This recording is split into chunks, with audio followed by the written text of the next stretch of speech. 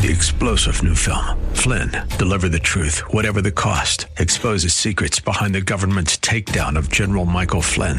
Flynn knew what the intel world had been up to. He ordered the first audit of the use of contractors. This set off alarm bells. He told the truth. He was the most dangerous person for Donald Trump to hire. They had to get rid of Flynn. Flynn, deliver the truth, whatever the cost. Available now. Watch it today. Go to salemnow.com. salemnow.com.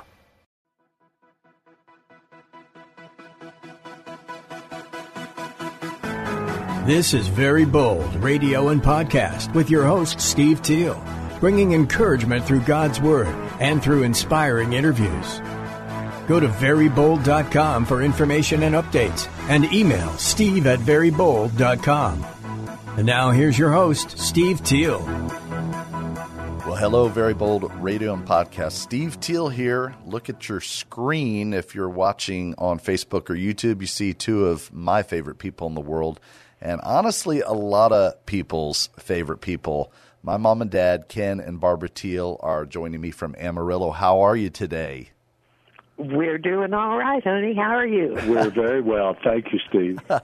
Well, I'm doing great because it really is a blessing to talk to you guys. But also, I just want to tell our listeners up front, we're going to be sharing a story that we've been sharing for many years in different places, different ways. Mom, you've shared this. Dad, you've shared this. And I've shared this, this powerful story. I am talking to a man today on the phone, my dad, who honestly, if it wasn't for God intervening and if it wasn't for the prayers of his saints and his children, very young children, if it wasn't for people answering God's call, God saying, you need to pray for Ken Teal, for Kenny Teal. You need to pray for that man that you saw on TV who is in a war in Vietnam. And if it wasn't for God and wasn't for those prayers, we would not be talking to my dad today. So I give thanks and praise to God, and I give thanks to the people of God who answered God's call to pray. And so for me, we're going to have kind of three different perspectives on this story. But I will tell you this, and I'm sure my dad will argue or whatever, but my dad is absolutely a Vietnam War hero. And I want to read something that my mom wrote, and then my mom will have a perspective on what it was like stateside. My dad will walk us through some of his experiences that he's able to talk about with Vietnam. And then I want to tell you also, thanks to Mom and Dad, you're going to hear about some of the survivors, the couple of survivors that were with Dad at the end of this story. And we're going to talk to one of them, Bill Jankowski, on Saturday. So that'll be coming up in a podcast as well. And he'll have a perspective not only on that, but some other experiences and talk about his faith. So I'm really excited. Now, this is what I want to read just to give you a little bit of what was happening in 1972. That means I was 6 years old. And I just want to say this, if my dad wasn't here today, which he should not be, thank you, Lord Jesus. Thank you, people of God who pray and who obey, who listen to God. Thank you. My only two memories that I can remember of my dad from that age, and I'm trying to think if there's anything else, is one during this time, and you'll hear more about it.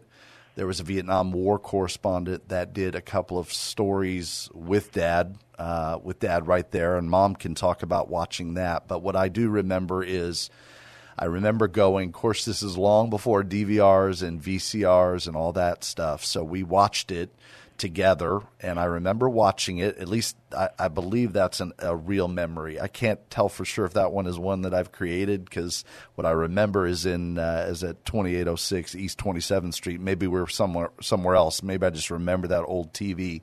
But what I remember for sure is what we did after is we went down to the Tulsa TV station, and never been in a TV station, and we were able to watch it again. And I just have a vague memory of that, but that is a memory that is never changed. And what I can tell you is, I mean, that would be it for what I would know other than hearing stories about my dad and all those things. And we will, of course, touch on later.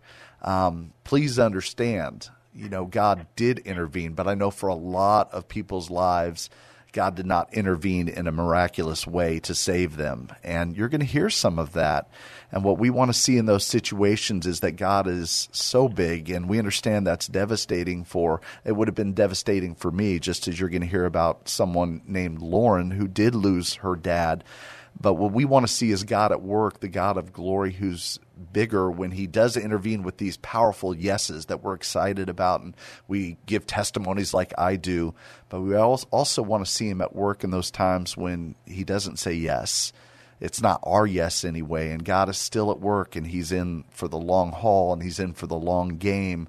And so we're still looking for God to bring glory out of those situations. So I recognize that there are people listening that might say, well, that's great, that God answered your prayer. But a lot of people were praying for my dad, and God didn't say yes to them. So I want you to know you're in our prayers today, and I know that God is with you, and I know that God takes the deepest hurt and the biggest pain, the things that we don't understand. And he walks right up to us and he puts his arm around us and he says, I know and I love you. And I just think about in John chapter 11, I just think about Jesus weeping. John 11:35, Jesus wept, even though he knew he was going to call Lazarus back to life. So he's the God who cares. And even if you're still angry at God today, he just comes up. And if you're so angry that you can't let Jesus put his arm around your shoulder, he'll just sit there and give you a little bit of space. But he's with you. He can weep with you. He does weep with you. And he will bring glory to his name. So I pray that that's what you see, because that's what Jesus wants to reveal. So I want to read my mom's words, actually. This is from the story that you put together many years ago, and I found it again and updated it in 2018. But I believe you put this together, Mom, when we first did the Pray Before You Play rally in San Antonio, and for the website Pray Before You Play at the time, I wanted something that said prayer works. And this, for me, has always been one of the strongest testimonies of how God will sometimes answer with an amazing, resounding yes. And so I just want to read these words before we get into it that my mom wrote. She said this, just so you get a little picture of what my dad was facing and what my mom was facing here stateside, and what at 6 years old, I don't know what I was comprehending or feeling, but certainly a lot of people were praying, and a lot of people praying. So my mom wrote this on April 20th, 1972. Walter Cronkite informed the nation of the latest development in North Vietnam's Easter offensive in the exact area where my dad was. Which, do you say Dong Ha? How do you say that? That's correct, Dong Ha. Dong Ha Quang Tri. And my mom writes, he concluded his alarming, this is Walter Cronkite still, he concluded his alarming and negative report with the news that the U.S. military was air evacuating American advisors trapped with South Vietnamese troops in Quang Tri. Then Walter Cronkite said this, but some of the Americans were refusing to desert their Vietnamese troops and would fight to the death. So that's what we're talking about a little bit, and we're talking about God's glory. Dad, can you please, if you're able to just tell us what you were thinking when you received or heard the orders that you were to evacuate? And obviously you said no. I mean, what were you experiencing, and tell us why you said no as other American advisors did as well. I was an advisor with two other officers to the 5th Ranger Group of the South Vietnamese Army. We had been airlifted from the 3rd Corps area down west of Saigon near the Cambodian border when the NVA Easter offensive struck throughout the country, but we were airlifted up into the Quang Tri province, which was the northernmost part of the attack. And our unit we were airlifted, probably about the 4th of April is when we'd come up there. And we relieved a Vietnamese Marine brigade that had been first in contact up at Dong Ha. And then with other units, we were reinforcing a Vietnamese Army infantry division that had really been hit extremely hard. And over the course of, I suppose it was 2 weeks, we had been taking, we battled very hard. We took very, very severe losses, as did other units with us. And finally, toward the end of April, and that date of the 20th of April may not be exactly correct. Mom and I are still trying to sort through that because it was probably when the 3rd Division really pretty much fell apart. They had made an order for withdrawal of the Americans that had been associated with the division. Some, probably about 120 or so, were assembled in Quang Tri City at the Citadel, within the city, and they were going to have an air evacuation. My unit, we had already begun moving south as a part of an attack plan to break out of the enveloping encirclement that the NVA were doing on the city of Quang Tri. Okay. And when that order came over our radio that with Americans were to withdraw to the city, we knew that our presence was going to be more important to try to help our unit as they were accomplishing their mission. And I'd already known that my commander was a reliable and a good soldier, and that he was dedicated to the mission, and he would never abandon me. And I knew that at this time, there was no way we were going to be leaving him. We were basically, the American units in Vietnam had all been withdrawn, with the exception of a few, particularly Air Force assets that were providing air support, and some helicopter units that had come up into the northern part. And so as Americans, we were really, with our unit, we were their only lifeline for external support at that time, and we were not going to leave them. Right. Can you tell me, and I know this is pretty emotional, but could you tell me about your counterpart? Like when he knew that, your orders were to leave? I mean, what did you see in his eyes? He had gotten word over his command radio net. He'd been informed by other commanders that the American advisors were pulling out. And so he and I just had a very short face-to-face conversation, and I told him that we knew that order, but we were certainly not going to leave him. Yeah. Wow. Okay.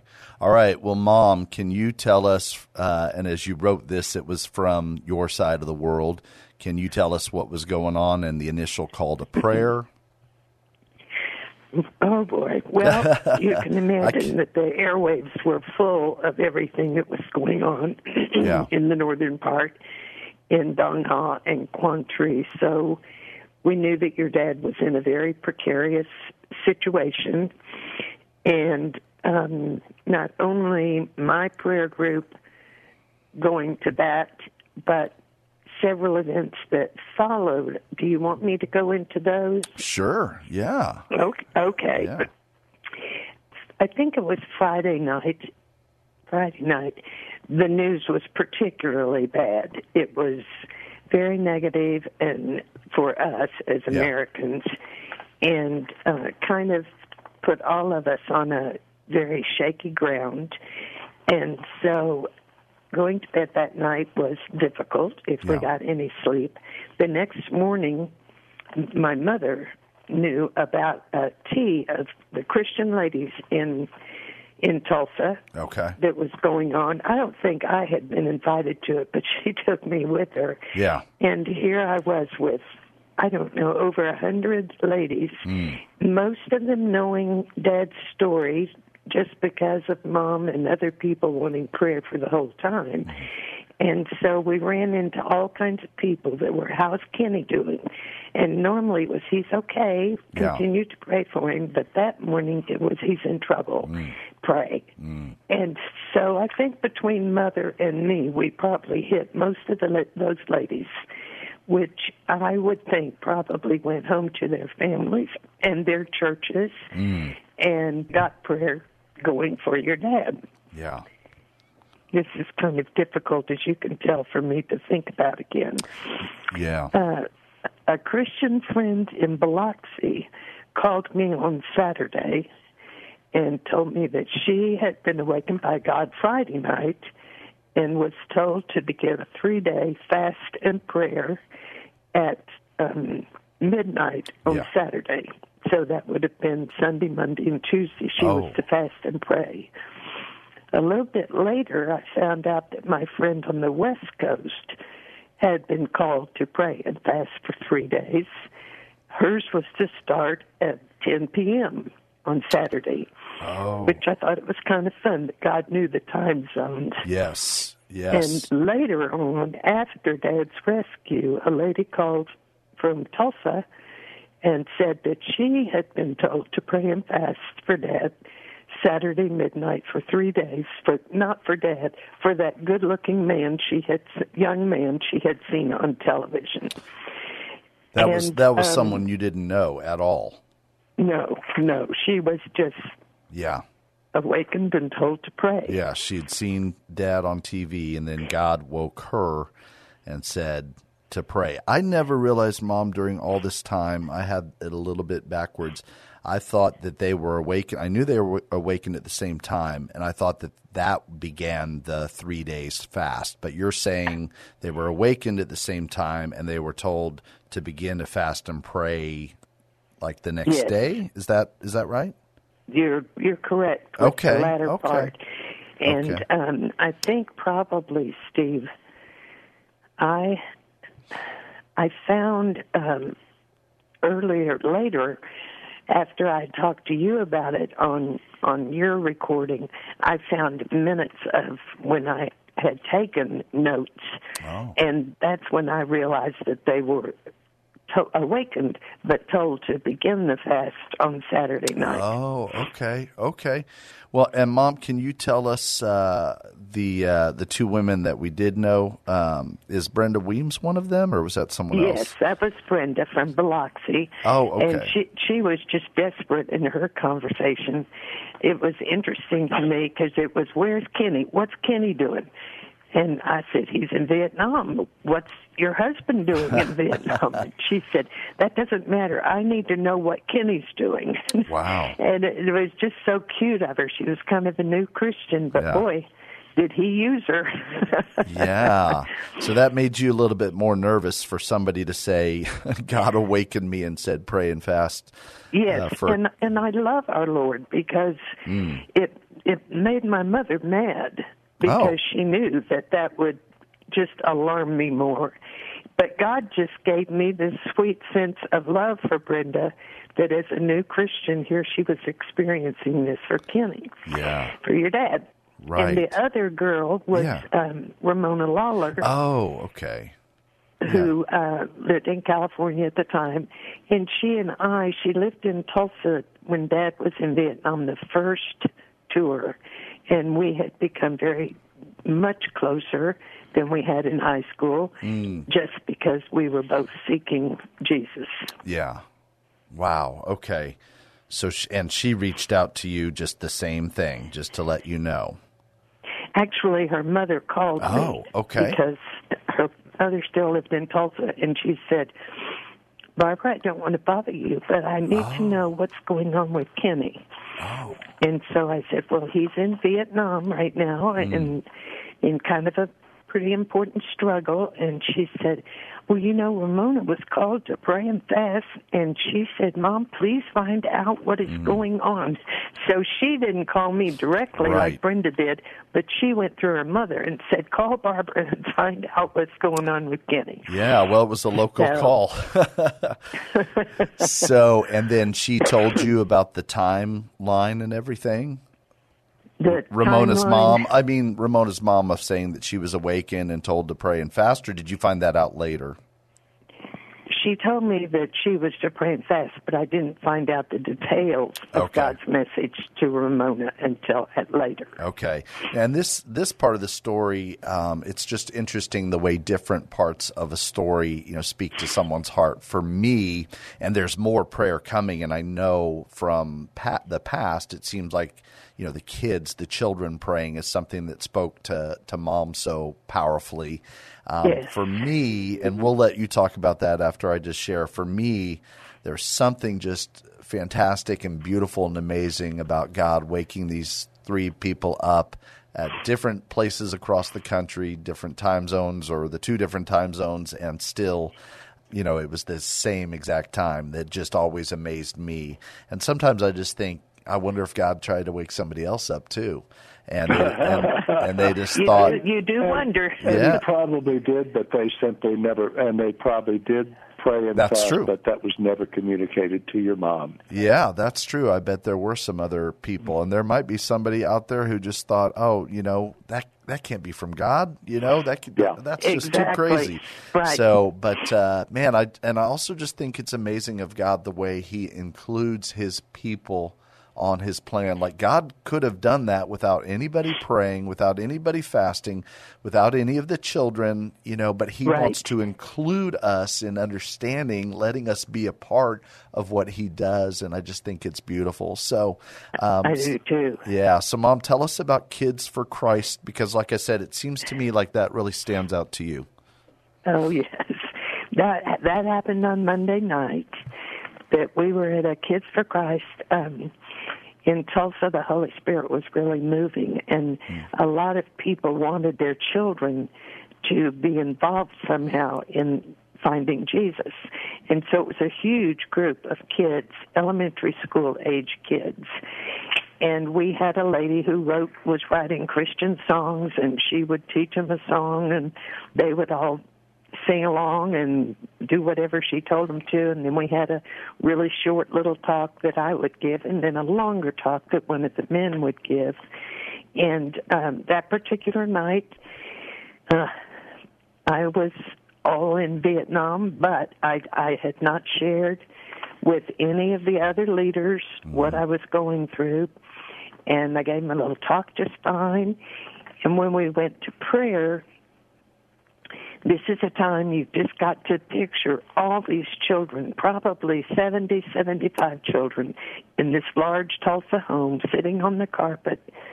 And when it came time for prayer, they would lift their little hand, and it usually was, for my dog to come home. Right. Or one time, more than once, we had a couple of kids in the same family wanting their parents not to get a divorce. Yeah.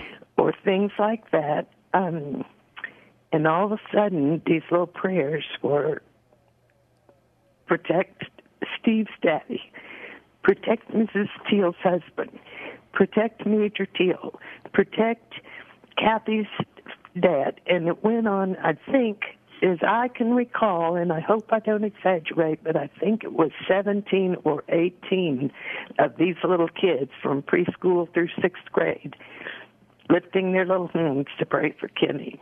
Well, yeah. And afterwards, it was interesting as I was walking to the car, just absolutely amazed at what God had done. Yeah. One of my co-leaders said, "What in the world was that going on about Kenny tonight?" And I said, "He's really in a lot of trouble." And she was an adult who obviously knew about Vietnam, knew Kenny was in Vietnam, but it just went over her head until those little children prayed for him. Yeah. Wow. And let me just interject simultaneously. Vietnam is 12 hours ahead of in time. Yeah.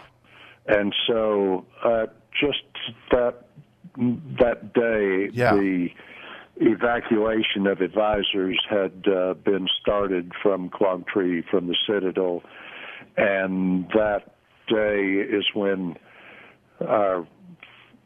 my friend Bill Jankowski, who was a forward air controller, had been flying cover for that evacuation, calling in airstrikes to protect the helicopters that were lifting Americans out of Quang Tri Citadel. And after that evacuation had been done, he was overflying. We were able to make radio contact with him, and he could observe the enemy forces that we would have to pass through on our way south out of Quang Tri. And so he began calling in airstrikes on the tanks that were located there and the enemy soldiers, And Bill his aircraft got hit by a surface-to-air missile. And it blew up, and he was able to get himself out the door and parachute and control his parachute to where he then landed where the Rangers that I was with could bring him into our formation. Wow. And so that is really when, pretty much concurrently with when, this preceded just a bit of when the kids that night were doing their prayers. Okay. KSLR listeners, my podcast listeners, you don't want to miss part 2 for radio. That's coming up next week. You'll get to hear the rest of the story. It's compelling. It's going to encourage and inspire your faith. It certainly has mine. So I want to remind you, we serve a mighty and powerful God, but he's a mighty and powerful God who loves you, who is with you, who is for you. This is where Very Bold Radio and podcast comes from. This is where Very Bold, the name Ministries, comes from. The Apostle Paul wrote this, therefore, since we have such a hope, we are very bold. Very Bold Radio and Podcast with your host, Steve Teal, bringing encouragement through God's Word and through inspiring interviews. Go to verybold.com for information and updates, and email steve@verybold.com.